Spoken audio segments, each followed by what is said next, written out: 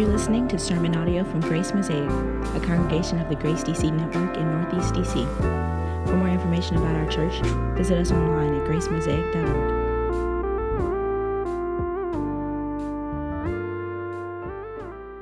When I go grocery shopping, I look over the grocery store with a very particular perspective. I'm in the habit of paying very close attention to every item that I'm selecting. If I'm in produce, I am combing through all of the different fruits to get the most perfect and beautiful fruits. Because I'm not trying to spend my hard-earned money on some bruised or damaged fruit. I don't want damaged goods. If I am looking for a sack of sugar or a bag of flour, I don't just grab a bag of flour or a bag of sugar off the shelf.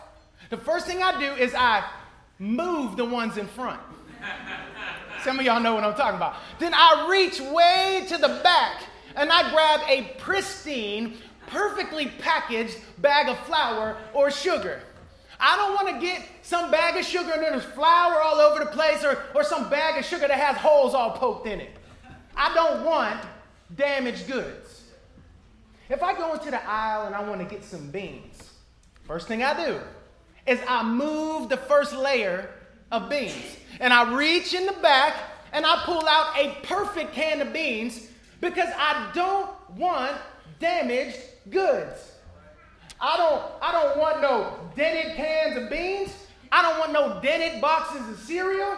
I don't choose items with torn or scuffed labels. I don't want no packages of meat that are leaky because I don't like damaged goods. You know, on many days, I think that God looks over humanity like I look over a grocery store. I often think that God is in the habit of digging around for the most beautiful and talented among us because he doesn't want damaged goods. I often act like God slides certain people to the side and he reaches back for the most pristine and able among us because he doesn't like damaged goods. I often think that God avoids those who are dented, torn, scuffed, and leaky because he doesn't like damaged goods. And maybe some of you out there are like me this morning. In those secret moments, you realize that that's really the impulse of your heart, that you think that God doesn't want damaged goods. But God is not put off by damaged goods. He's not put off by damaged people. He's not put off by damaged relationships because he loves the work of restoration. He loves the work of restoration. The fact is that all of humanity is damaged goods, but that doesn't stop God from shopping. Y'all hear me? All of us are damaged goods, but it doesn't stop God from shopping. And the reason why it doesn't stop God from shopping is because he doesn't need you to have it all together because he's a God of restoration. He's not deterred by damaged goods. Maybe you walk in here this morning feeling like damaged goods. Maybe you feel kicked around by life. Maybe all the messages that you hear in the news make you feel very worthless, like you're not valuable. The message of Scripture this morning is that you are a target of the God of heaven. People like you. Because God is not put off by damaged goods. The story of Scripture tells us that though God selects people to bring into his kingdom, he's not selective. I'm going to say that again, all right? Though God selects people, he sets his love on particular people. Just like many of you set your love on a particular woman and you married her, or a particular man and you married him. Though God selects, God is not selective. He'll get with anybody. God can rock with anybody, no matter what's going on in their life. No matter what kind of baggage they bring. No matter what their story is. No matter how many letters they have behind their name. No matter how many numbers they got in their bank account. God is not selective in that way. He doesn't need to be selective because he's able to restore. And so this morning, we are going to move into our text of Exodus chapter 34, and we're going to approach the topic of restoration. And we've been walking through the book of Exodus since January, and we are wrapping it up. Next week is the final sermon in our series on the book of Exodus. And we are going to get into the theme of restoration this morning, and we're going to approach it through 2 points, where we see the ground of restoration and the glory of restoration. The ground of restoration and the glory of restoration. So let's look at our first point, the ground of restoration. Now, a few weeks ago, we walked through Exodus chapter 28. And if you weren't here, what we talked about in Exodus chapter 28 is how that chapter detailed the clothing of the priest. And it took us into the ministry of the priesthood. And it gave us a description of the ministry of the priest through the clothing of the priest. And if you remember, there were some powerful things going on in that text. And I'm going to name the 3 powerful things going on in that text. One, we saw that in the garb of the priest, the garb of the priest had 2 onyx stones that were engraved with the 12 names of the tribes of Israel. And he wore them on his shoulders. And it showed us that the priest would carry the people of Israel on his shoulders before the Lord in prayer. That's what a priest does. He carries his people on his shoulders before the Lord to pray for them. But we also saw that on the breastpiece were 12 gemstones, each engraved with one of the names of the tribes of Israel. And we saw that the priest carried the people on his heart before the Lord. He brought their covenant claims before the Lord. He brought the promise that God made back to him so that the people could be received. And then finally, he wore a turban, and it had a gold plate on the front, and it said, "Holy to the Lord." And we saw that not only did the priest have the people on his shoulders and the people on his heart, but he had holiness on his mind. And he made the people's gifts acceptable to God. And in Exodus 28, we saw the priestly ministry described. But in Exodus 34, we see the priestly ministry depicted. Okay? It's not just left in the ethereal for the imagination purely. It's not like a manual, a descriptive book. What it is he begins to paint a picture, and it's through the priestly work of Moses for the people. Last week, Pastor Joel talked. He began to lean into Exodus 32, and we know the story, many of us, of how Israel, right fresh out of redemption, fresh out of seeing God do amazing things, fresh out of seeing God rescue and put down their enemy, they grow impatient and they fall into idolatry. They leap into idolatry. And it's like the whole story comes to a screeching halt. And we begin to wonder how it is they can make it back from this. Have any of you ever had something happen in your life and you wonder, can I make it back from this? Have you ever had something happen in a relationship and you wonder, how can we make it back from this? That we have things happen in our lives. Things fall apart, as the novelist Achebe says. Things fall apart. And the question on everyone's mind is, how can I make it back? How can things be brought back? And the beauty of the story of Scripture is that we have, in bright lights, a picture of the fact that God is the kind of God who brings people back. He's the kind of God who restores the broken. And so we get into this text. It's a depiction of priestly action. Moses is going to ascend the mountain with the sins and the needs of the people. And he's going to descend the mountain with mercy, grace, and a covenant restored. Pay attention to that action because it's going somewhere. In this text, we see the mediation of Moses. And we have to ask this question, y'all. On what ground can you be restored? What is the basis of restoration? If we're honest, we all recognize that we need restoration. But the question is, on what ground can I be restored? And I'm going to tell you something. Many people try to get restoration on the wrong grounds.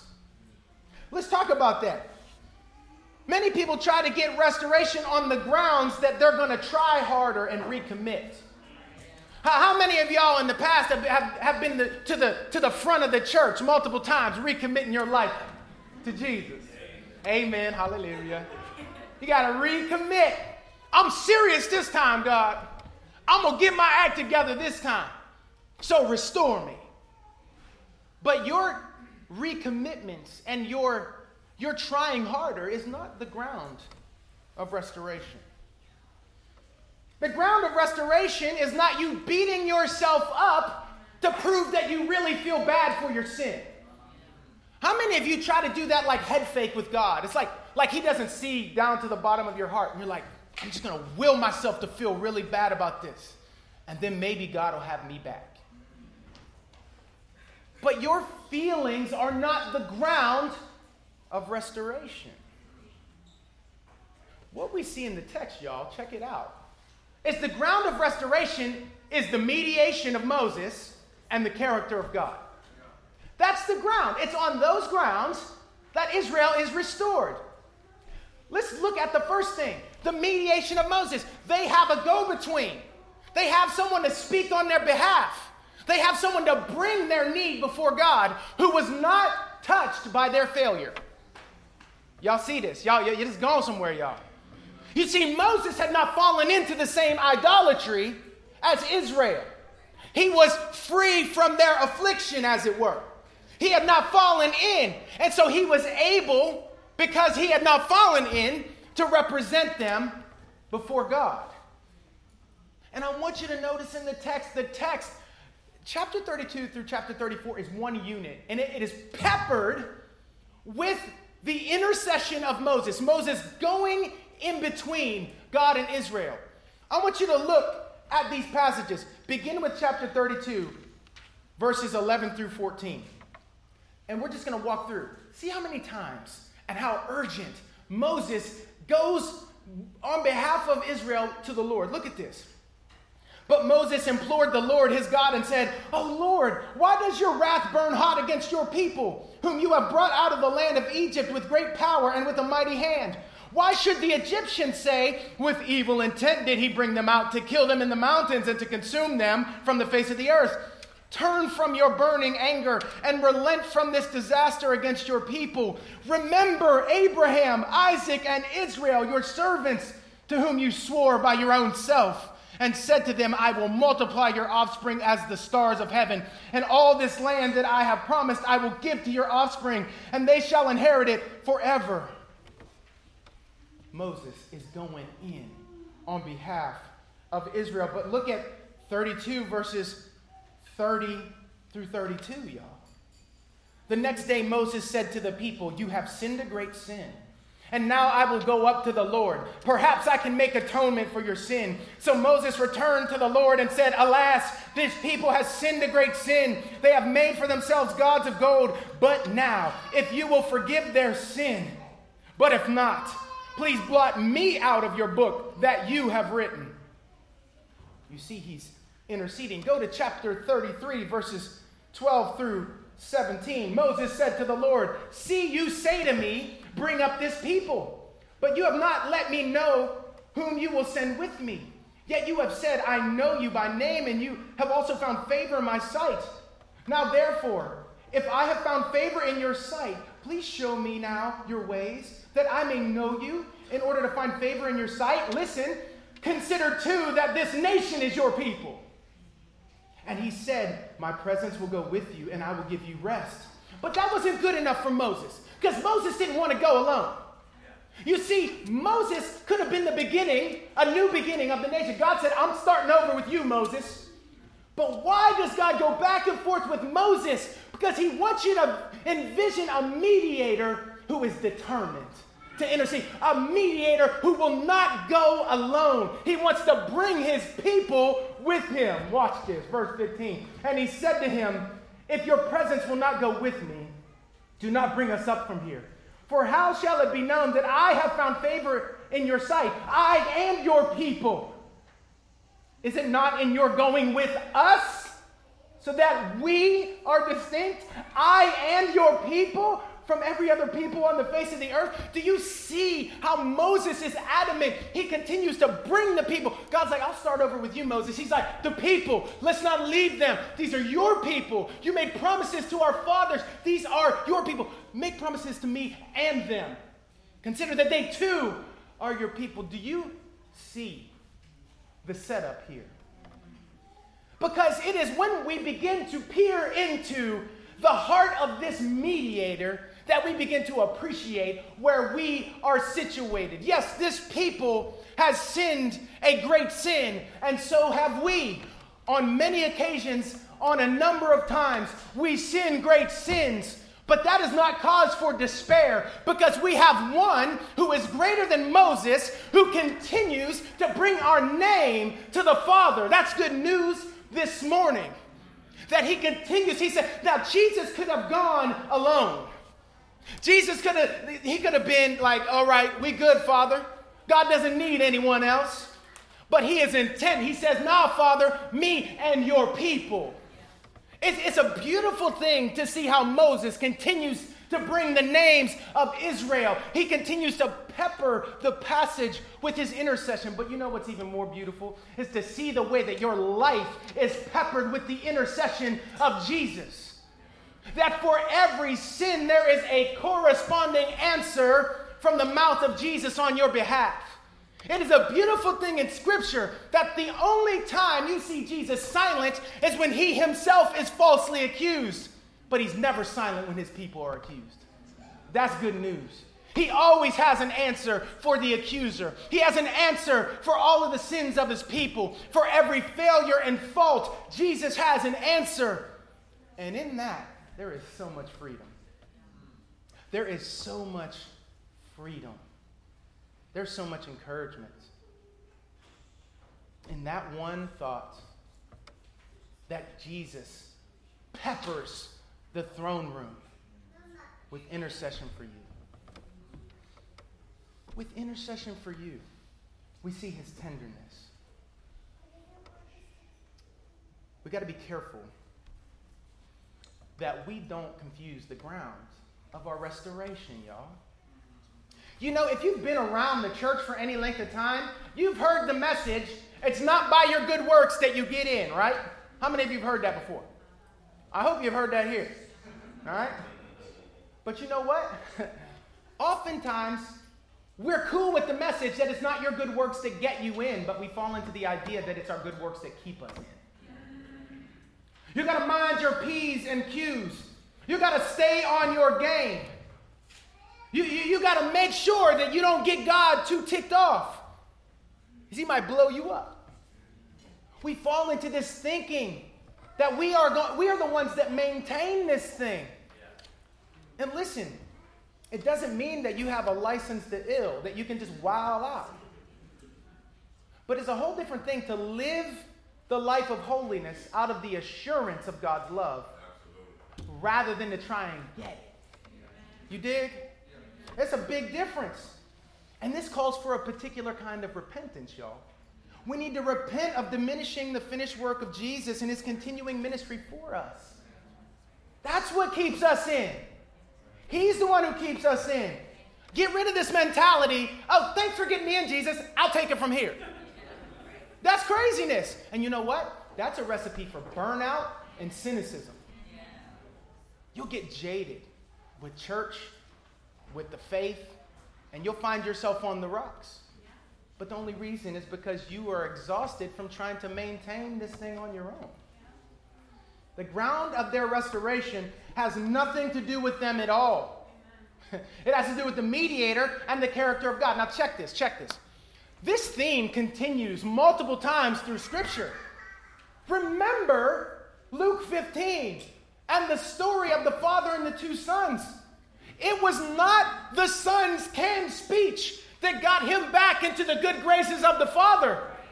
And that was not what created the feast. It was the full heart of the father, and the father didn't want to have nothing to do with his canned speech. He just wanted to put the robe on his stinking son and put the ring on his finger and the shoes on his feet. And he wanted to throw a party because this son of mine was lost and has been found again. It is not your do-gooding, your trying. There aren't enough little old ladies in the world to help across the street to keep you in.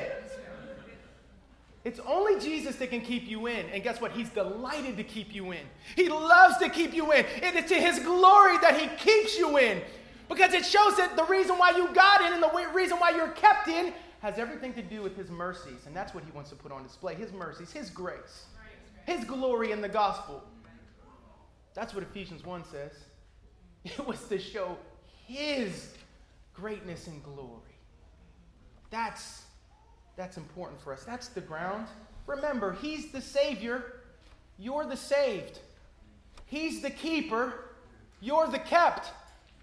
You're the sheep. He's the shepherd. He is the one who keeps us in. He's the ground. Because listen, if we were able to keep ourselves in, then we wouldn't wind up here in the first place. Right? We wouldn't be here in the first place if we keep ourselves. That shows the urgency and the necessity of Jesus. So we must be careful on the ground. But not only this, look, Moses, here's the powerful thing, right? Even Moses does something beautiful here that reflects and leads to Jesus. But even Moses is going to grow tired of these people. Even Moses is going to run out of patience with these fools. Moses is going to lose his sympathy. But the good news for you this morning is that Jesus never will. Jesus doesn't run out of patience with his people. Jesus doesn't run out of sympathy with his people. Jesus has a heart that cannot be exhausted for his people. He is the ground of our restoration. But also, look, why is Moses' appeal effective for restoration? Not only is the mediator determined and persistent, y'all, but the mediator is appealing to a God who has a certain kind of character.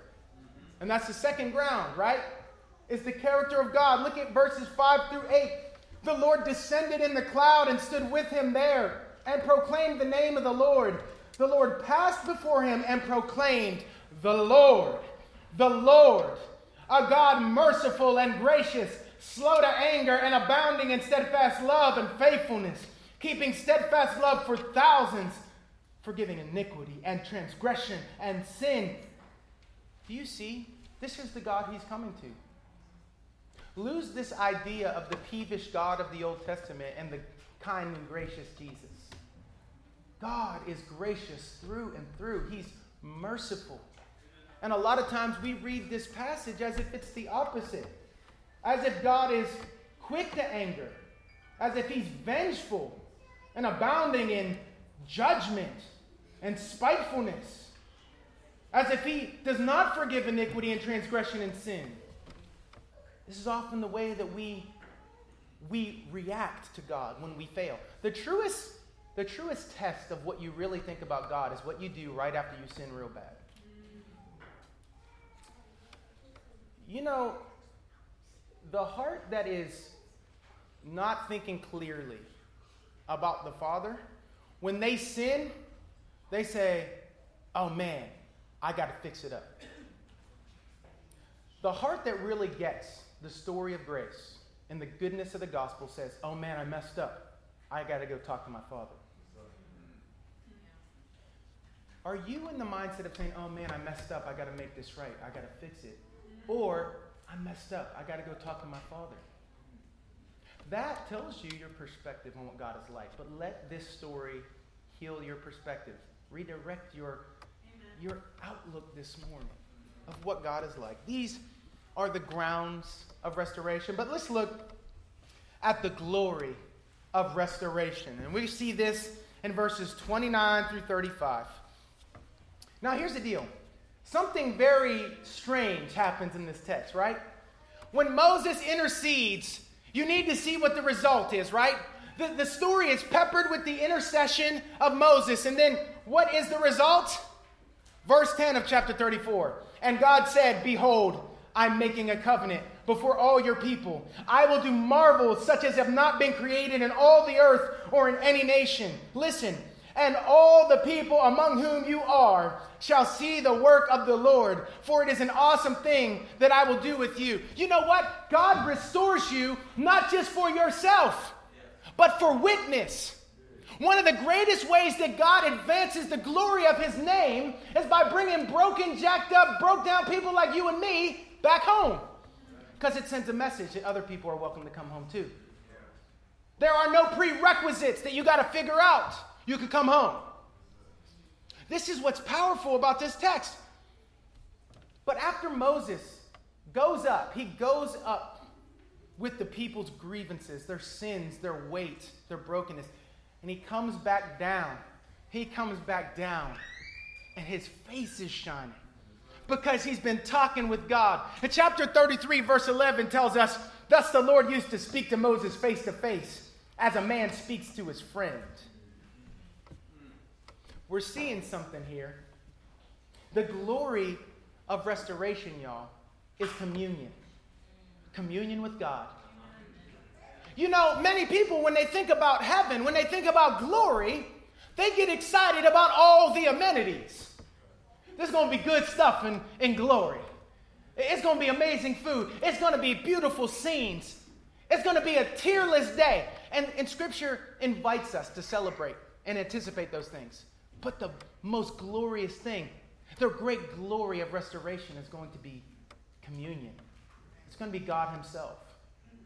It's going to be face to face with him. Because you know, because Moses is unstained by the same failure, as it were, in the narrative telling of Israel, we are able to see this comparison and this contrast. Because ultimately we see in the story and the development of Scripture that what God wants is for the faces of all his people to glow. Yes. You know, when Jesus goes up on the Mount of Transfiguration, he brings Peter, James, and John. He brings the homies. And he goes up on the Mount of Transfiguration, and it tells us that Jesus pulls back the curtain on who he is. And they are blown away at the brilliance of the glory of Jesus. And then all of a sudden, who appears but Moses and Elijah? And Jesus is having this dialogue, and you know what he's doing, right? He's letting Moses and Elijah down gently. He's saying, fellas, your services will be needed no more. I am the final prophet. I am the final priest and leader of the people. And the disciples see this. But later on, you know what Paul is going to say, right? You know what Paul's going to say? Look at this. This is beautiful. There is a democratization of this glory shining in the people of God. If you go to 2 Corinthians, y'all, go to 2 Corinthians chapter 3. And Paul is riffing on this passage in Exodus 34, in 2 Corinthians chapter 3. Listen to what he says. He says, listen, now, here's the context. He's defending his ministry as an apostle. But along the way, he drops these nuggets for us. And it's very insightful. And it gives us a picture into Paul's vision of the Christian life via Exodus 34. He says this, in comparing the ministry of the Old Covenant with the ministry of the New Covenant.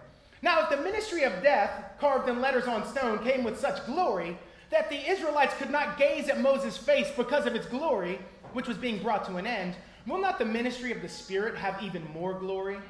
For if there was glory in the ministry of condemnation, the ministry of righteousness must far exceed it in glory. Indeed, in this case, what once had glory has come to have no glory at all, because of the glory that surpasses it. For if what was being brought to an end came with glory, much more will what is permanent have glory. Listen to this, y'all. Since we have such a hope, we are very bold, not like Moses, who would put a veil over his face so that the Israelites might not gaze at the outcome of what was being brought to an end. But their minds were hardened. For to this day, when they read the Old Covenant, that same veil remains unlifted, because only through Christ is it taken away. Yes, to this day, whenever Moses is read, a veil lies over their hearts. But, listen, but when one turns to the Lord, the veil is lifted. Now the Lord is the Spirit, and where the Spirit of the Lord is, there is freedom. And we all, somebody say all. and we all, with unveiled face, beholding the glory of the Lord, are being transformed into the same image from one degree of glory to another. For this comes from the Lord, who is the Spirit. Do you see, when Jesus ascends Mount Calvary with our sins and our failures and our brokenness, when he ascends to the right hand of the Father, who comes down but the Holy Spirit at Pentecost to equip God's people? And on the descent in Exodus 34, the people see the glory and they're terrified. But when Jesus descends, fear is no more and there's only freedom. Do you see that? There's something different when Jesus ascends and descends. And now we all are to shine with the brilliance of this glory that we see in Jesus. Do you see the democratization? The democratization of this experience of glory. It is an amazing thing to see God take damaged goods and to shine his glory through us. It's a powerful thing. Do you see it? We are transformed, it says, from one degree of glory to the next. And I love how Paul will eventually put it, who's getting beat up and roughed up, and he's suffering, and he's being beaten, and he's being stoned, and he's being left for dead, and he's being shipwrecked. And he says, though our outer body is wasting away, our inward man is being renewed day by day. In other words, don't be fooled by appearances. Reflecting this glory is something so much more. Something so much more. This is a powerful story. And we see that Jesus leads us in transformation. Not only is it communion, the glory of restoration is communion with God, but it's also conformity to the likeness of Christ. So let's talk about how this works into our lives briefly. Here's the deal. Here's the big picture of this story. The big picture of this story is a people that has really messed up bad, and they have been restored. And it's a beautiful thing. And we are caught right here. And we recognize that we all love to be restored. We just often don't like to pursue the restoration of others. And what this story is meant to do is it's meant to work in our hearts and to shape our community in such a way that we become a community of restoration. We love to see those who would be counted out coming in because we have such hope and anticipation because of our story. If God's restoring the likes of people like Russ Whitfield, he's restoring any kind of person. I'm telling you that right now. If he's restoring people like me, he's restoring any kind of people. So there might be some relationships that you need to pursue today that need some restoration. Maybe today you need to seek personal restoration, not on the grounds that you're going to try harder this time. Not on the grounds that you're going to get your act together, that you're going to turn over a new leaf, that you're going to get a little tune-up, and then you're going to take it from here. Thanks very much, Jesus. But on the ground of what Jesus is even doing right now as he sits at the right hand of the Father for you. Do you know right at this very moment, you might be sitting there blasé about God, but he's not blasé about you. Jesus is at the right hand of the Father pleading your case, speaking his words of affirmation and love, reminding the Father as if he even needed reminding, but saying, just remember what I did, Father. Remember my work. Remember my sufferings. Remember my finished, completed work. And take their sins away. Receive them as you receive me for my sake. To know that you are loved in that way and kept in that way is to give you great freedom to restore other people who have hurt you, who have wounded you. In your marriages, some of you are facing very difficult things right now. One of you has hurt the other really bad. I know. I'm your pastor. And I'm so glad that I get to be in that mess with you. But you know what? One of the most powerful ways that we bear witness, remember the text, restoration. It's an astonishing thing to see someone forgive grievous sin in the human, tangible way because of a longing to reflect the restoration I've received vertically. It's a beautiful thing to do that horizontally. We might need to find someone and repent and say, I've been holding you up in a standard that God does not hold me to, making you grope and grovel to try and get back in my good graces when God has never done that to me? Will you forgive me? I'm going to love freely. And sometimes it takes time to get there. But it's a good aspiration to be a restorative community, to be the kind of community where we expect to see needy people in here every Sunday. It's the power of the story. And we have hope that we'll be changed from one degree of glory to the other. God doesn't leave us there. We are dignified because we are his image. And his commitment to us will yield glory. So let us lean into this story. Let us lean into these pictures, remembering that God is not scared off by damaged goods. Amen.